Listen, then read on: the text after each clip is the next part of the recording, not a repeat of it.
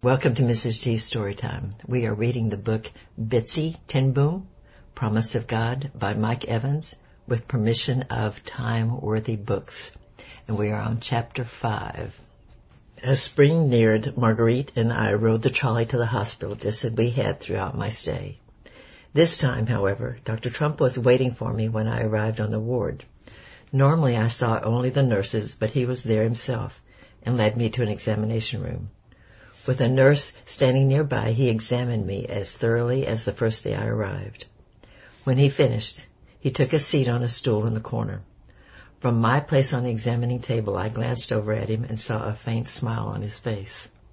"Betsy," he said, folding his arms across his chest, "we have learned much from you, and what we've learned has led to a dramatic improvement in your condition and in the condition of many others. I do feel better." I wasn't sure if I should respond, but I found myself compelled to say something. "I'm not as tired as I was when I first came here, and I can do most of my daily routine without getting out of breath." "Yes," he nodded, "I'm sure you can." He crossed his legs and leaned back. "I think we have learned all we can from you, and I think we have done all we can for you." His words struck me in an odd way, arousing hope that I might be well, and at the same time suggesting I might yet be doomed to the short life Dr. Brunel had suggested. I chose to be hopeful. "Am I cured?" "There is no cure," he shook his head. "But I do think you can manage your condition now." "For how long?" "For as long as you wish." A smile spread over my face. "I'm not going to die?" "No," he said with another shake of his head. "You're not going to die." A grin turned up the corners of his mouth and pushed his cheeks higher, squeezing the corners of his eyes. "How would you like to go home to your parents?" I bolted to a sitting position on the examining table.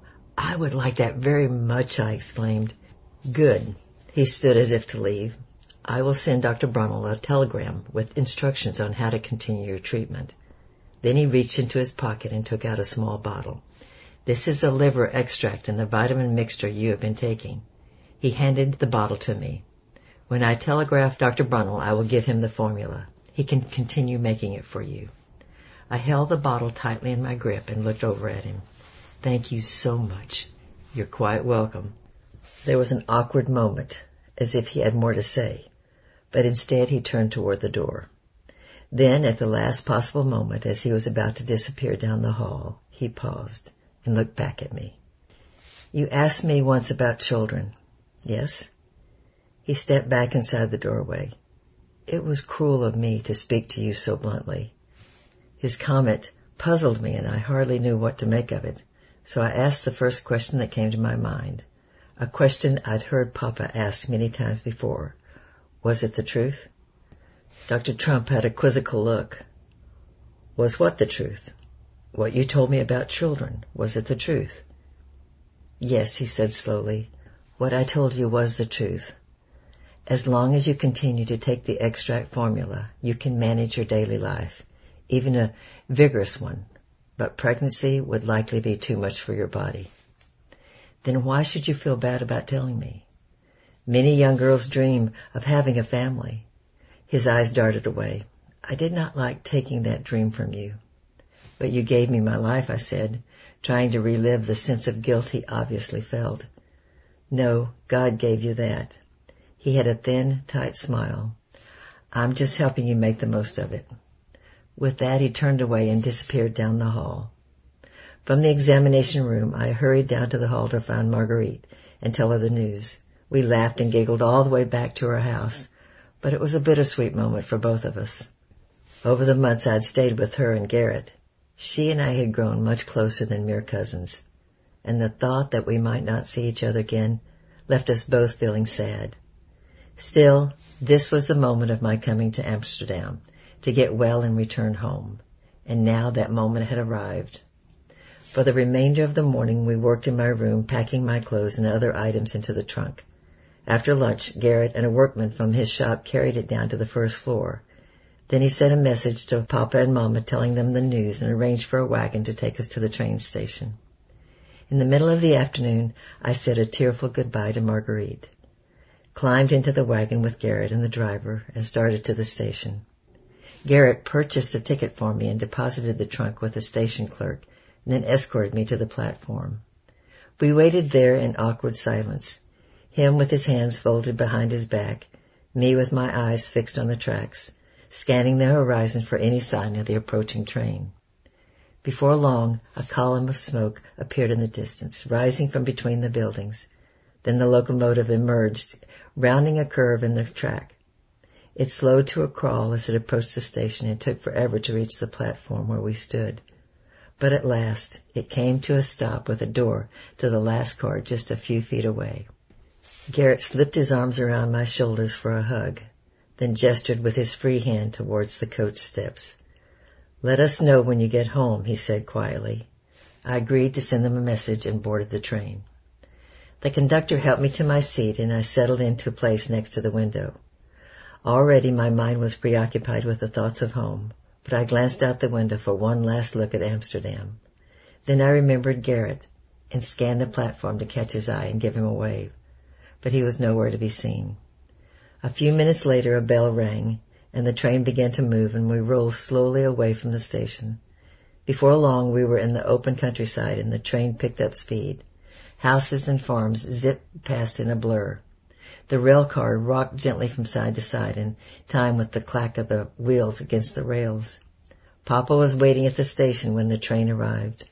I saw him on the platform as we approached and hurried from my seat to stand at the door. The train seemed to take forever to stop moving, but as it did, I jumped to the platform and ran into Papa's arms. He squeezed me tightly, and I buried my face in the fabric of his jacket, filling my nostrils with the familiar scent of pipe tobacco and peppermint. We took a wagon from the station to carry us in the trunk. I chattered the whole way about Amsterdam, the hospital, Dr. Trump, and the thousands of other things I don't remember now.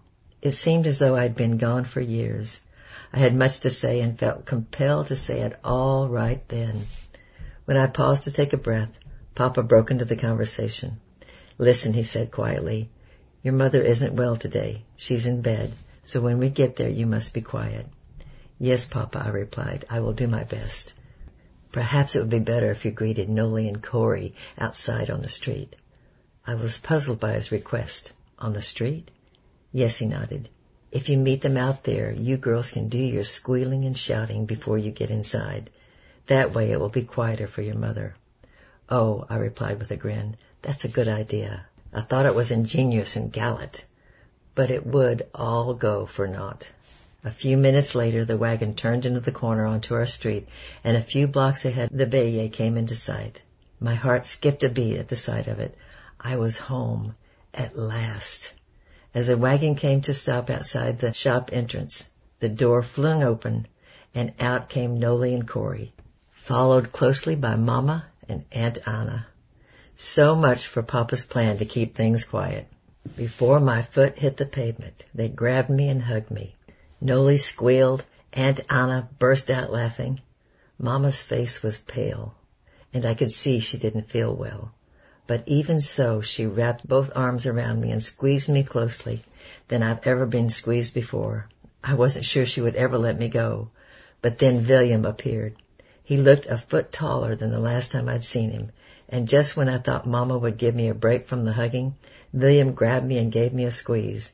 "Good to see you," he said. I looked up at him, and sure that I saw tears in his eyes. "Good to see you too," I replied. After a few minutes outside on the sidewalk, Mama turned toward the door. She opened it and gestured with her free hand. We all knew what that meant, and in a dutiful procession, Noli, Corey, and I started inside. Noli led the way past Mama and up the stairs, with Corey and me right behind. As we did so, Corey took my hand in hers and grabbed it tightly. I wanted to complain, but the moment I opened my mouth to speak, I remembered the time she kept repeating the questions months earlier when I was packing to leave for Amsterdam. The tight squeeze now meant the same thing. She wanted to say something or do something that let me know she was glad to see me. Squeezing my hand tight enough to stop the blood flow was all she could think to do. So I took a deep breath, bore the pain in silence. Upstairs in the kitchen, Mama and Aunt Annie went to work slicing freshly baked cake and pouring cups of coffee for everyone. They rarely let a joyous occasion pass without baking something. My arrival was only the most recent excuse to send Noli to the store for a pound of sugar. We ate cake and drank coffee until it was all gone, and in between bites, I recounted as many of my experiences in Amsterdam as I could remember, except for the part about whether I could bear children. That I kept inside in that secret place where I put my thoughts and prayers that were too personal to mention. The following day, Dr. Brunel came to the Bayet to check on me. As before, he gave me a thorough examination. Aunt Anna stood watch while he did. Mama was too sick to get out of bed. I received a telegram from Dr. Trump about the liver extract. You have some of it still? Yes, he gave me a bottle before I left. Good. It will take a day or two to obtain all the ingredients and several hours to mix it properly. But once we get the hang of it, I can prepare it for you every month. Thank you for sending me to him. He smiled. You're quite welcome. You'll need to take the extract every day. The vitamins will help only if you continue to take the extract. I will. Even if you feel fine and think you don't need it any longer. Yes, sir, I'll take it. Otherwise, Dr. Brunel continued, your body won't be able to use the vitamins. I understand. As long as you take it, you should live a normal life. Just then, Mama appeared in the doorway.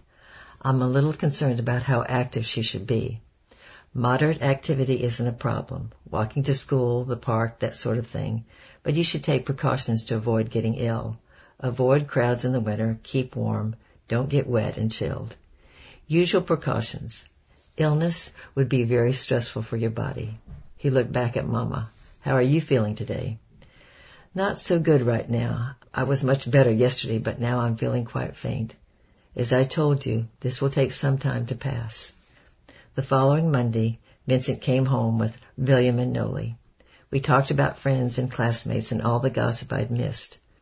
When we were tired of that, he suggested we turn to the day's lessons in mathematics. Having been away for so long, I assumed I would have to repeat the year.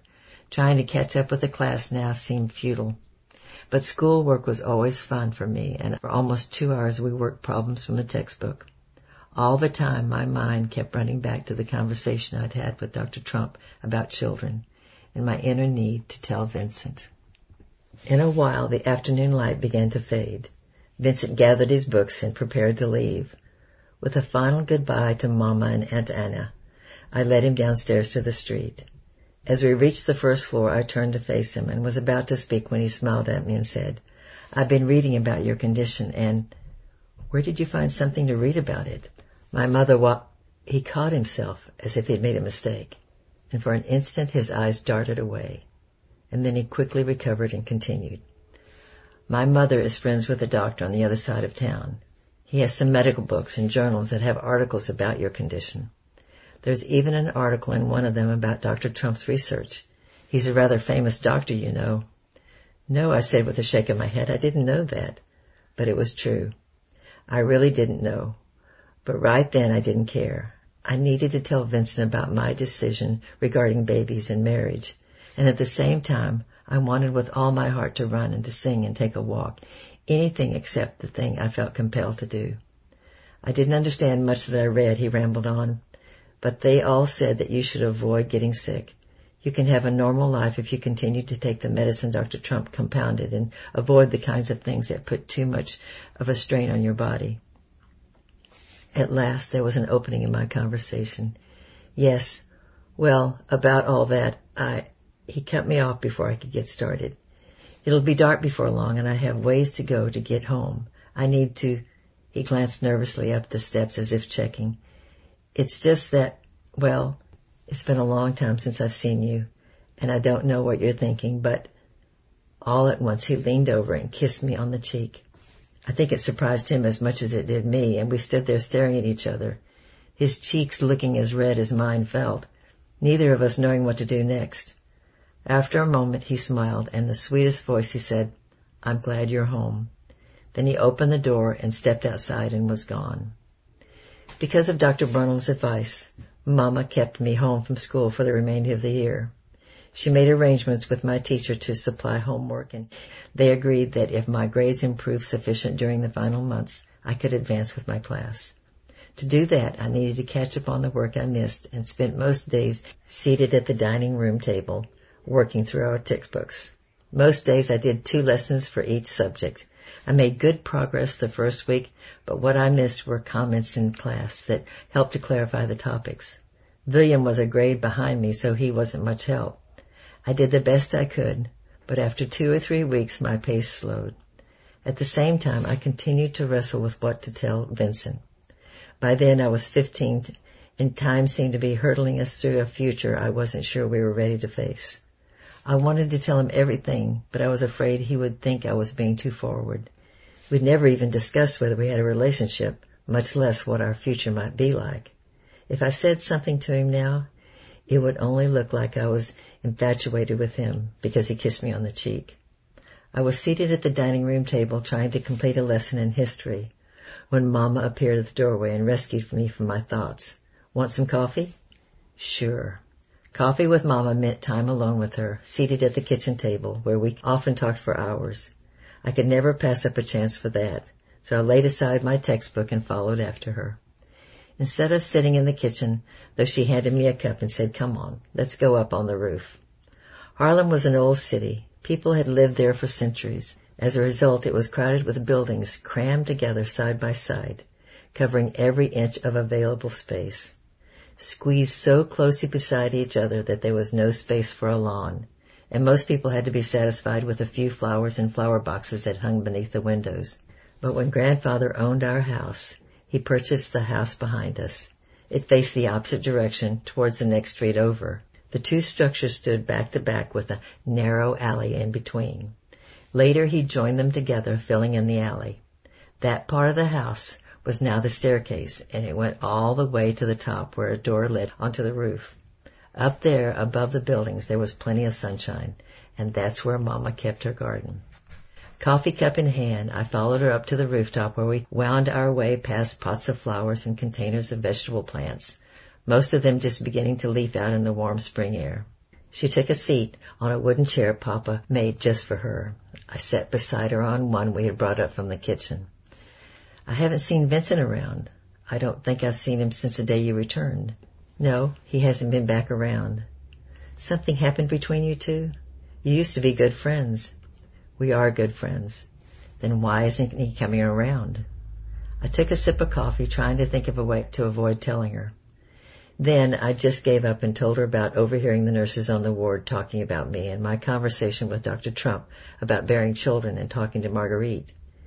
Hearing myself talk about it now, I wasn't so sure it was the right thing to do, and before I was through, I was wishing I'd never said anything. I sounded officious and like I was stuck on myself. From the faint smile on her face, Mama must have been thinking the same thing. When I finished telling her, she looked over at me in a way that only Mama could do and say, "Aren't you being a little hasty? You are, after all, only 15. I'll be 16 before school ends next year. Lots of women have children by that age." "I suppose they do, but that's not you." Marguerite said the same thing when I told her. A smile came to Mama's face. Marguerite was right. But if I can't have children, why marry at all? Having children is a wonderful blessing, but there are other ways of finding fulfillment in life. Yes, but a husband would want children, wouldn't he? Most would. But if he asked and kept asking, I would give in and try to give him what he wanted, and the result would be disastrous for everyone. Maybe. That's what Dr. Trump said. But he said it would be too difficult for your body. Isn't that what he said? Yes. But he was talking about something that wouldn't happen for another 5 years at least. He can't predict the future. What do you mean? I mean he's a doctor, not a prophet. He doesn't know what your future holds. I still think it's better to avoid the issue altogether and live my life as a single woman. We sat there for a while, both of us staring off into space, neither of us looking at each other, but I could tell she wasn't satisfied with my decision or my attitude. She wasn't interested in pushing me to marry. I understood that well enough. What she didn't like was the way my self-importance answer about the future closed the door on possibilities. That was something she wouldn't allow for herself and insisted that we avoid. The future belongs to God, she used to say. Better to leave the future in His hands. After a while, she pushed herself up on the chair and moved to one of the pots that sat nearby. She pinched off a leaf near the base of the plant and said, without turning her face to me, "I guess you better get back to your schoolwork." "Yes, ma'am," I replied. "I suppose I should." For the rest of the day and for 6 days each week throughout the remainder of the term, I focused my energy on completing the year's lessons, working sometimes until after supper. I completed the required assignments, and Mama administered the final examinations.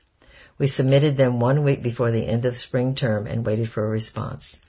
On the last day of class before summer, William brought home a note from our teacher telling me that I would be advanced with my class for the fall term. I was glad because that year was our final year of secondary education. But before all that, there was to be summer.